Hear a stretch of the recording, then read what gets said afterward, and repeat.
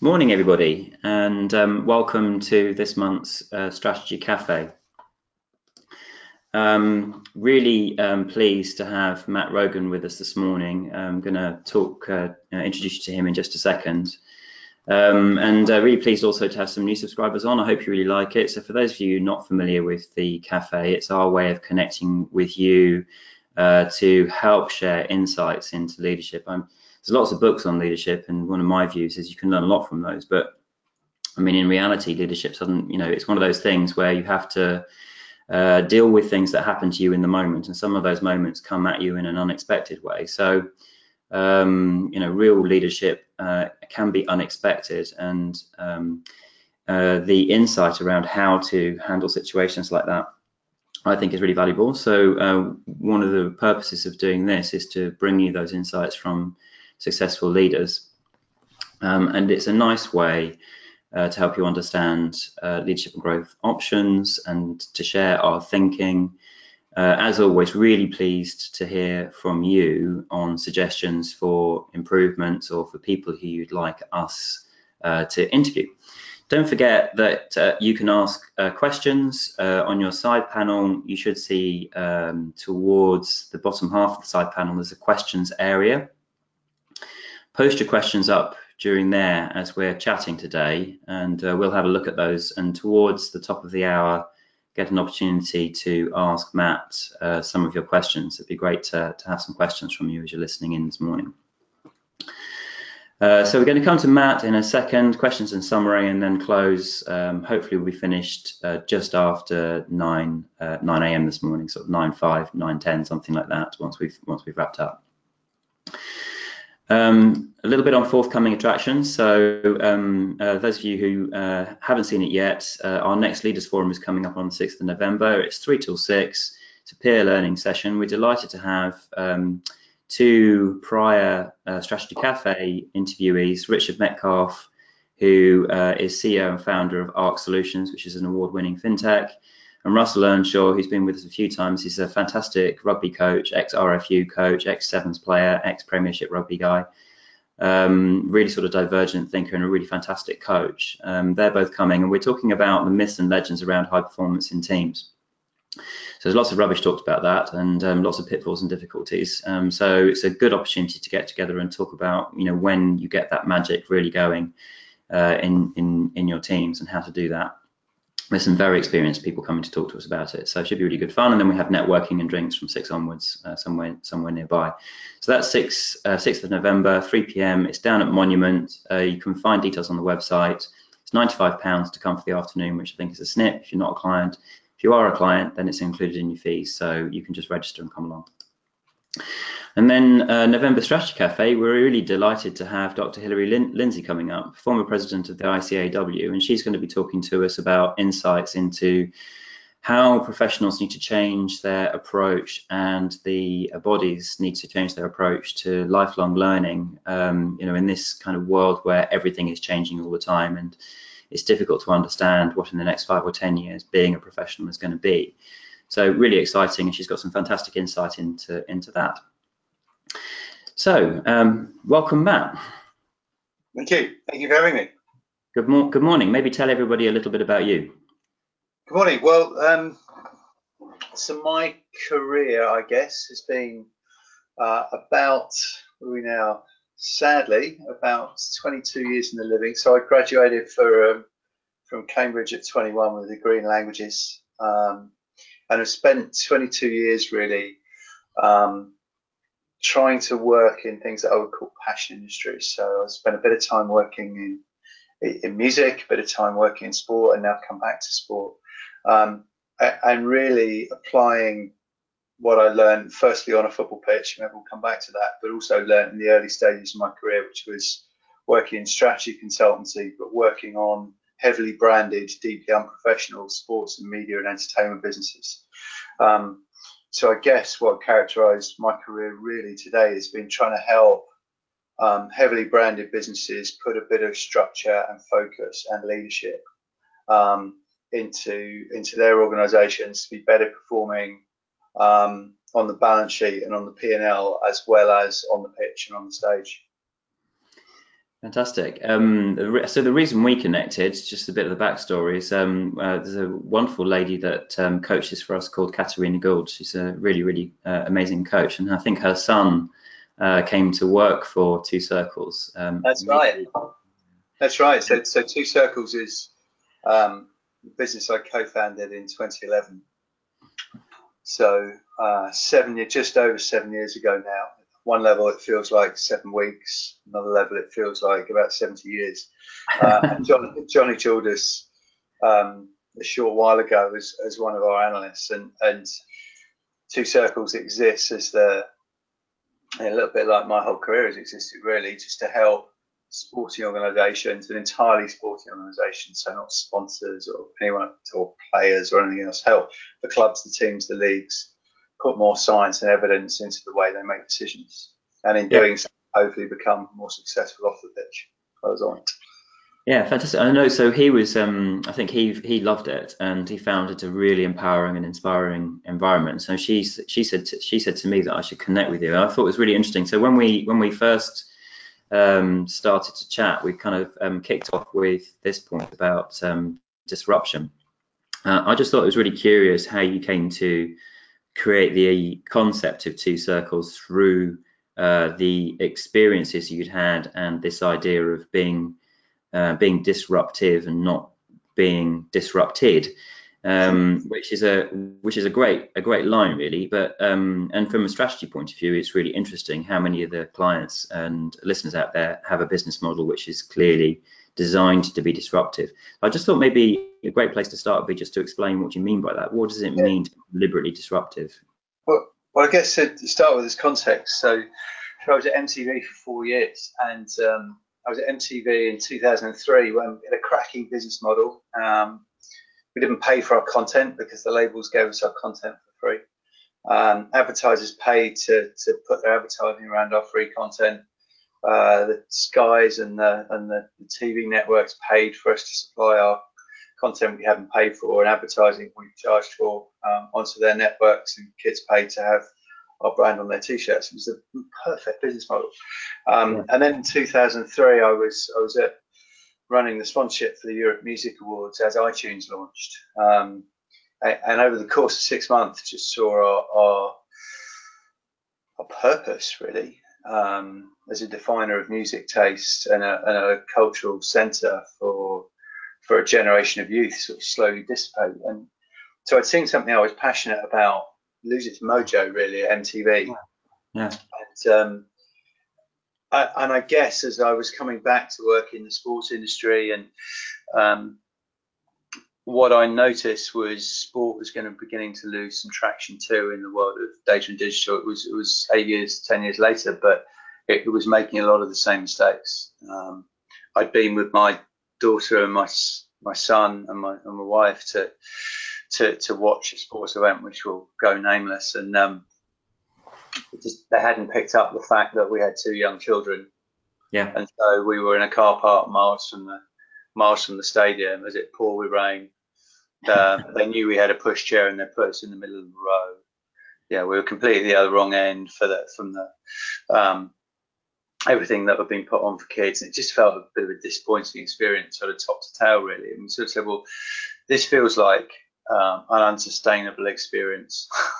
This feels like something that sport continues to do this to kids and young families, then it's not going to have much of a future, because cinema has cracked it, and cinema has given us an experience we actually want. And we took that formative experience, and after a couple of bottles of wine and meeting an extremely talented guy, our co-founder, decided to set up Two Circles. And the premise of the business from day one was we want to change the game for sports marketing. That was our vision. That was what we put above the changing rooms, if you like. And so we don't want to just be another agency that exists in the sports space as is, where decisions are made really because they're the way things have always been done. Sports marketing haven't really changed for 50 years in terms of the way in which it operated.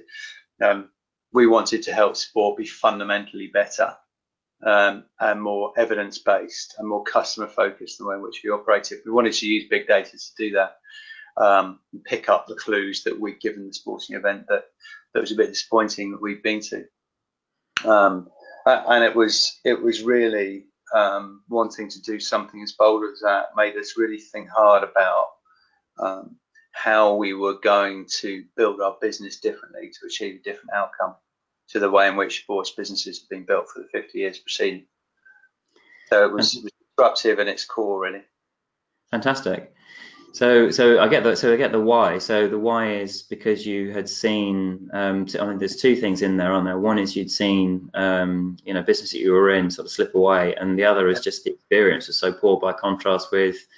And I guess what you're talking about there is other places where people get an experience, which is a different space, but it's a complete crossover.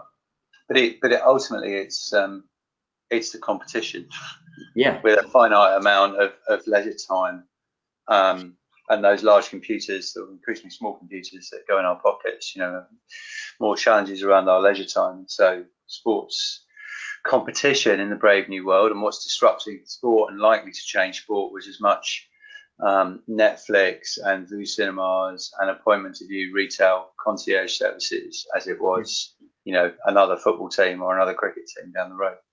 Yeah. I get that. So one of my other clients has been thinking about this for the last sort of few years in terms of logistics, and the actual space they're in is very sort of archaic, and the experience there is archaic. But he realised early on that people's experience expectations were being really radically overhauled by modern retail.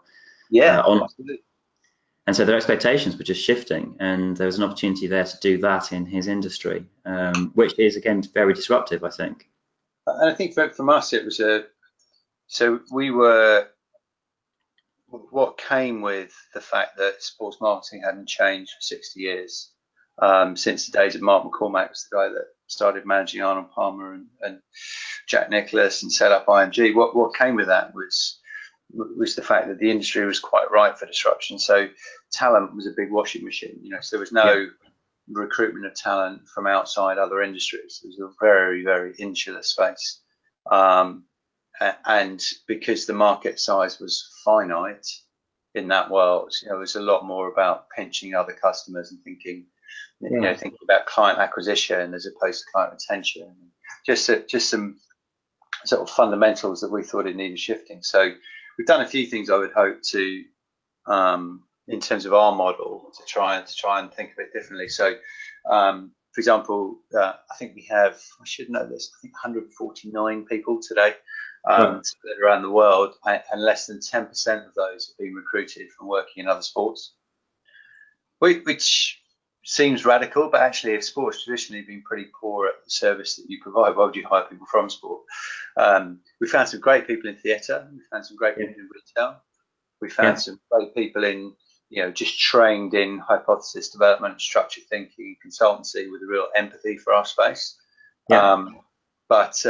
But we've had to fish in other ponds from a talent perspective.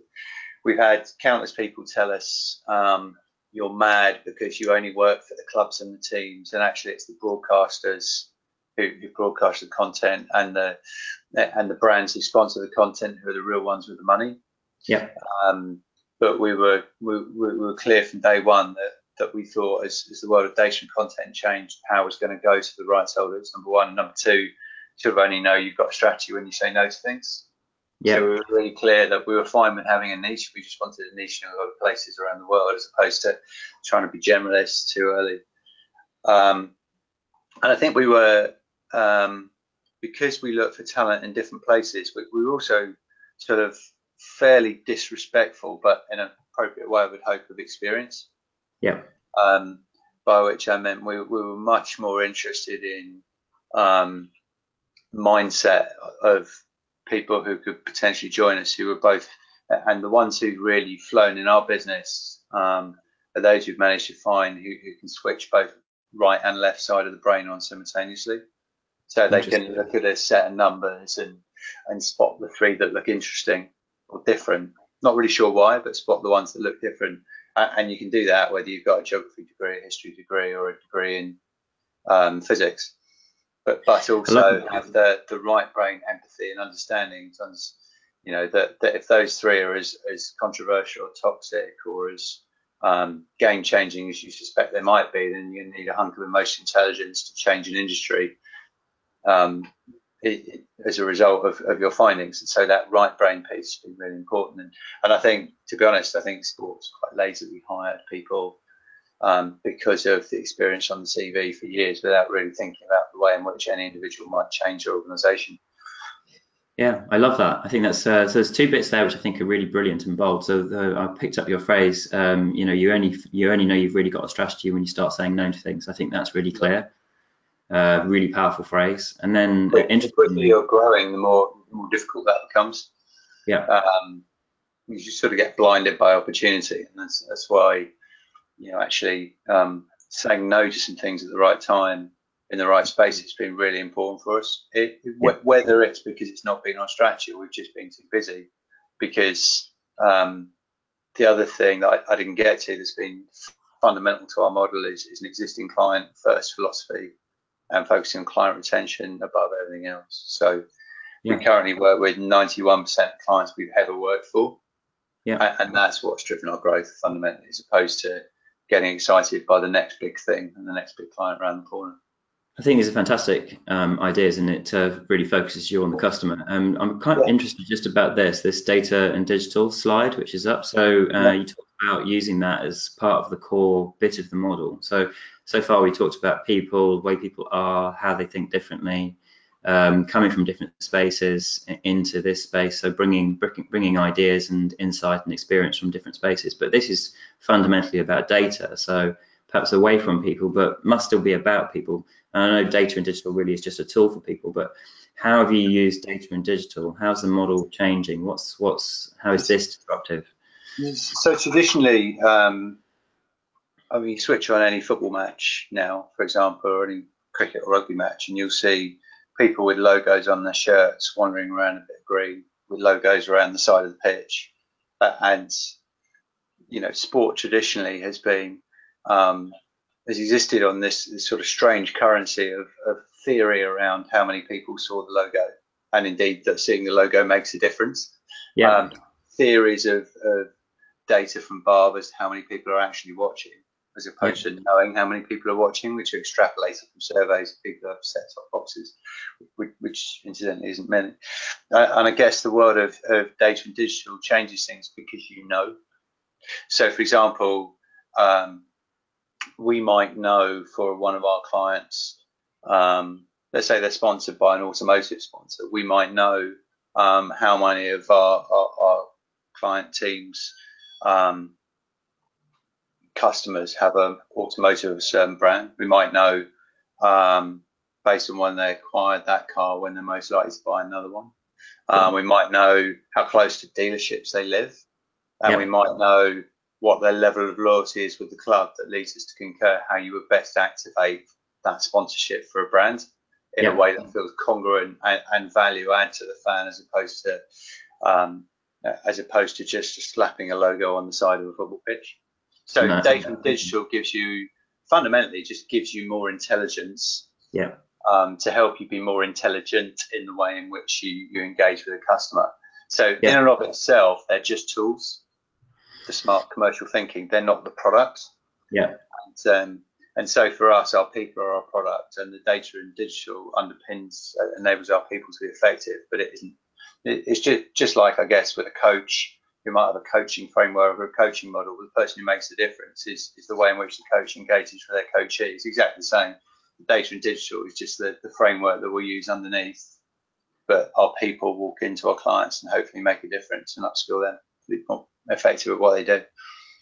I completely get that. I've got a cracking question coming about that, so we'll come back to that a little bit later. But I just wanted to move on to talk a little bit about leadership. For me, one of my favourite phrases is that strategy really is about communication. If you think you're communicating enough, you need to up it by at least 100 times. And I love this. This is I think these are sort of broadly what you said to me. So how you cut through the politics of an organisation as it's growing. Tell us how you do that. So I guess So I worked for the NBA, US Basketball League, and I worked for MTV, and I had a great time, both of them. They're both quite big American businesses, though. Um, and inevitably, whether it's politics or whether it's just miscommunication around the pond, there's just quite a lot of noise in bigger organisations, in my experience. And we had no excuse because it was our organisation. And I'd always found the noise, maybe it's politics, to be frustrating and unhelpful and unproductive. And so building my own organisation, the sense of not having no excuse, but to eliminate that. Yeah. And also a context of, given what we did and given we needed to be quite disrespectful experience, the average age in our company was quite low. So I think our average age of our employees today is about 29. Yeah. So we had no option other than to build a very flat organizational structure. And the little things we did to support that were having not only an open door policy, which is fine, but an open diary policy. So anyone in the business can see what our management team are up to at any one point, can book time in with us. And also we were just remorseless on the frequency with which we look to communicate across the business. Yeah.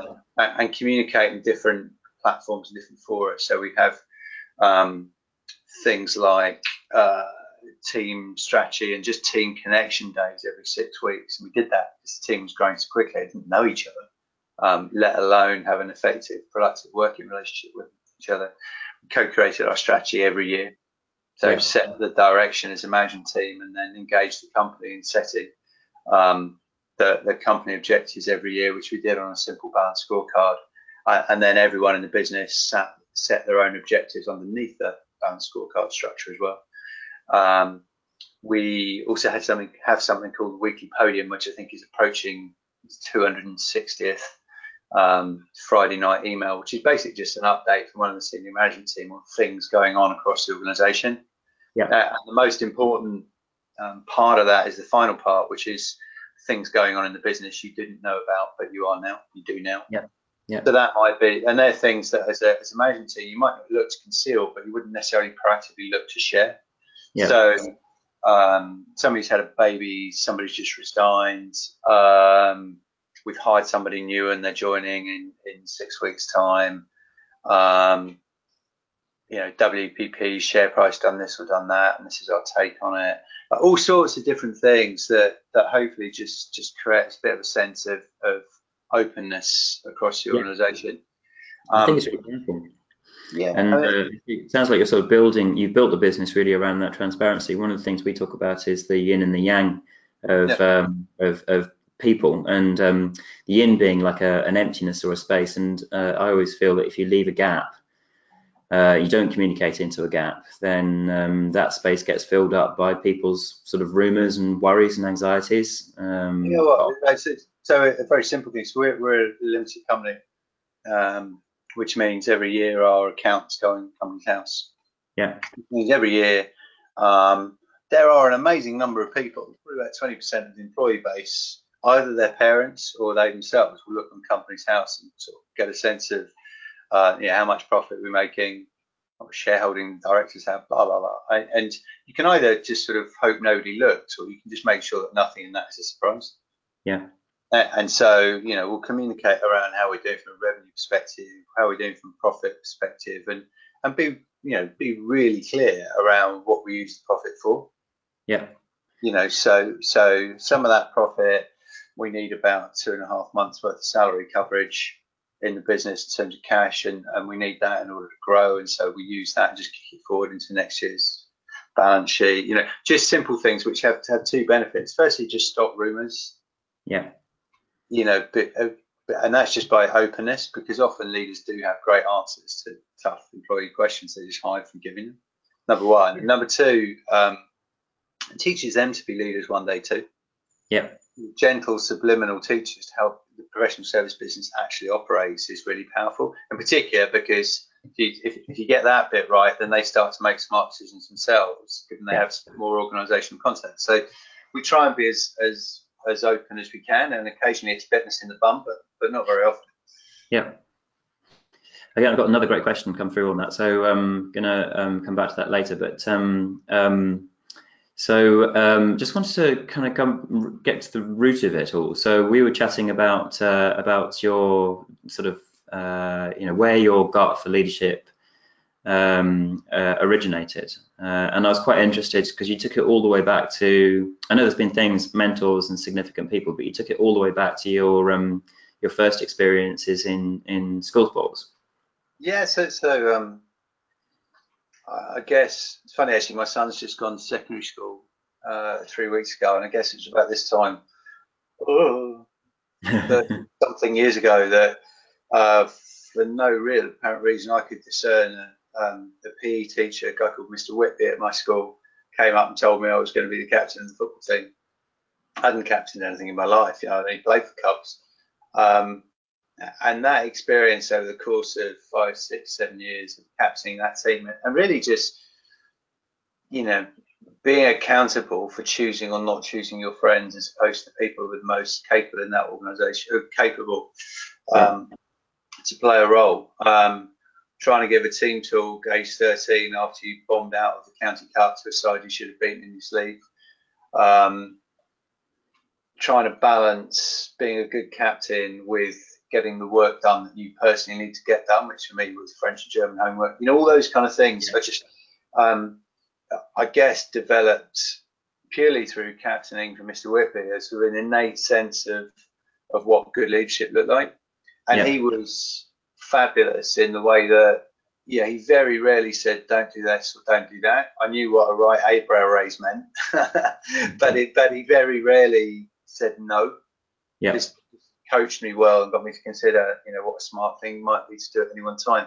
And then what I've really found, in particular, I was a organisational development coaching business called Lane 4 for a number of years, and got to know the theory of leadership development, learning development in quite a lot of detail. Really, there was nothing there that I found that was particularly new. It just gave structure and process to what I'd sort of learned on the football pitch, and become quite innate from a different field. And I'm sure it's no different to what people experience kind of being the lead violin in an orchestra at age 12, or trying to get gold level D of E, or having some personal challenges actually at a younger age. I was lucky I didn't have too many. But you talked about your tennis and feeling the pressure. Yeah, I mean, I'm a great believer that as kids should do something that enables them to be part of a team of people, whatever that might be, but also should do something that's quite individually focused. So, I remember double faulting on match point in the national schools tennis champs, and going on to lose in front of 25, 30 people on age 13. That's it takes some managing. It still makes my hairs come up on the end of my body a little bit just thinking about it now. And that's life, right? And so it's that ability to lead and manage a team, I think I learned on a football pitch, and that ability to manage myself through challenging times, and trying to keep yourself together on the outside, even when on the inside you're plainly terrified, was from a tennis perspective.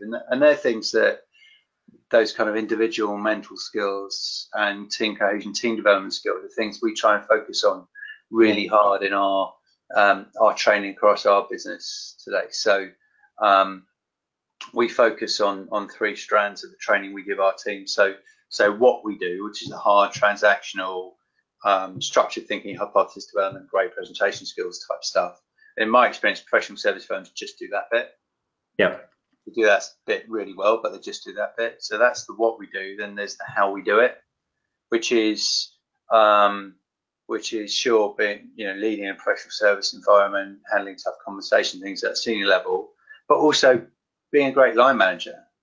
Yeah. If our average age is 29, that means we've probably got people 5 years out of university who are line managing, no experience of line managing, and so we need to help them get there. And the third thing we continually focus on is what we do, how we do it. And the third thing is in the market we're trying to disrupt. So making sure we're not We're not taking our frame of reference to the market as the frame of reference to the market that started 7 years ago. When we started, it was there 7 years ago when we started, but the market is changing, has private capital coming in, all those things happening today. That's the market we're still trying to disrupt. And so getting our team out into that market and talking about where that's going today is just as important as whether they can do QC columns on a spreadsheet, actually. Fantastic stuff. So I'm going to come back for questions in a second, but thank you very much. I'm just going to take a moment as we hit the hour to kind of try and do justice to summing that up, and then we got some questions, if that's okay. Yeah, sure. So just things that I've heard which I really like from there for lessons for everybody. So one is disrupting and not being disrupted and changing the model. Just a question from me out to everyone listening: do you really understand your business model? It's talked about a lot, but it's a specific thing, and I wonder if you know what it is, and I wonder if you know how to analyze other people's and how to design something which is disruptive. I really love that stuff about cutting through the noise. Cutting through the noise is Matt's phrase. I called it politics, but you know, really that constant communication, the different structures of communication, the transparency of that, the top-down and bottom-up approach. So we set corporate KPIs, but then we ask people to set their own KPIs underneath that, their own goals, and you know, trying to make sure that there's constant communication going on about things that are happening, so that there's no gaps, and keeping people clear about the point of the business, the purpose of the business, and keeping them out in the marketplace. And then probably with that, the training environment that Matt was just describing, which I think is also fantastic, the what and the how. And just this point here about whatever your dialogue around strategic alignment, you know, grow it by 100 times. It's probably too little. So talk more. What are the issues that prevent transparency within the organization? Just tackle them and get it out, get through them.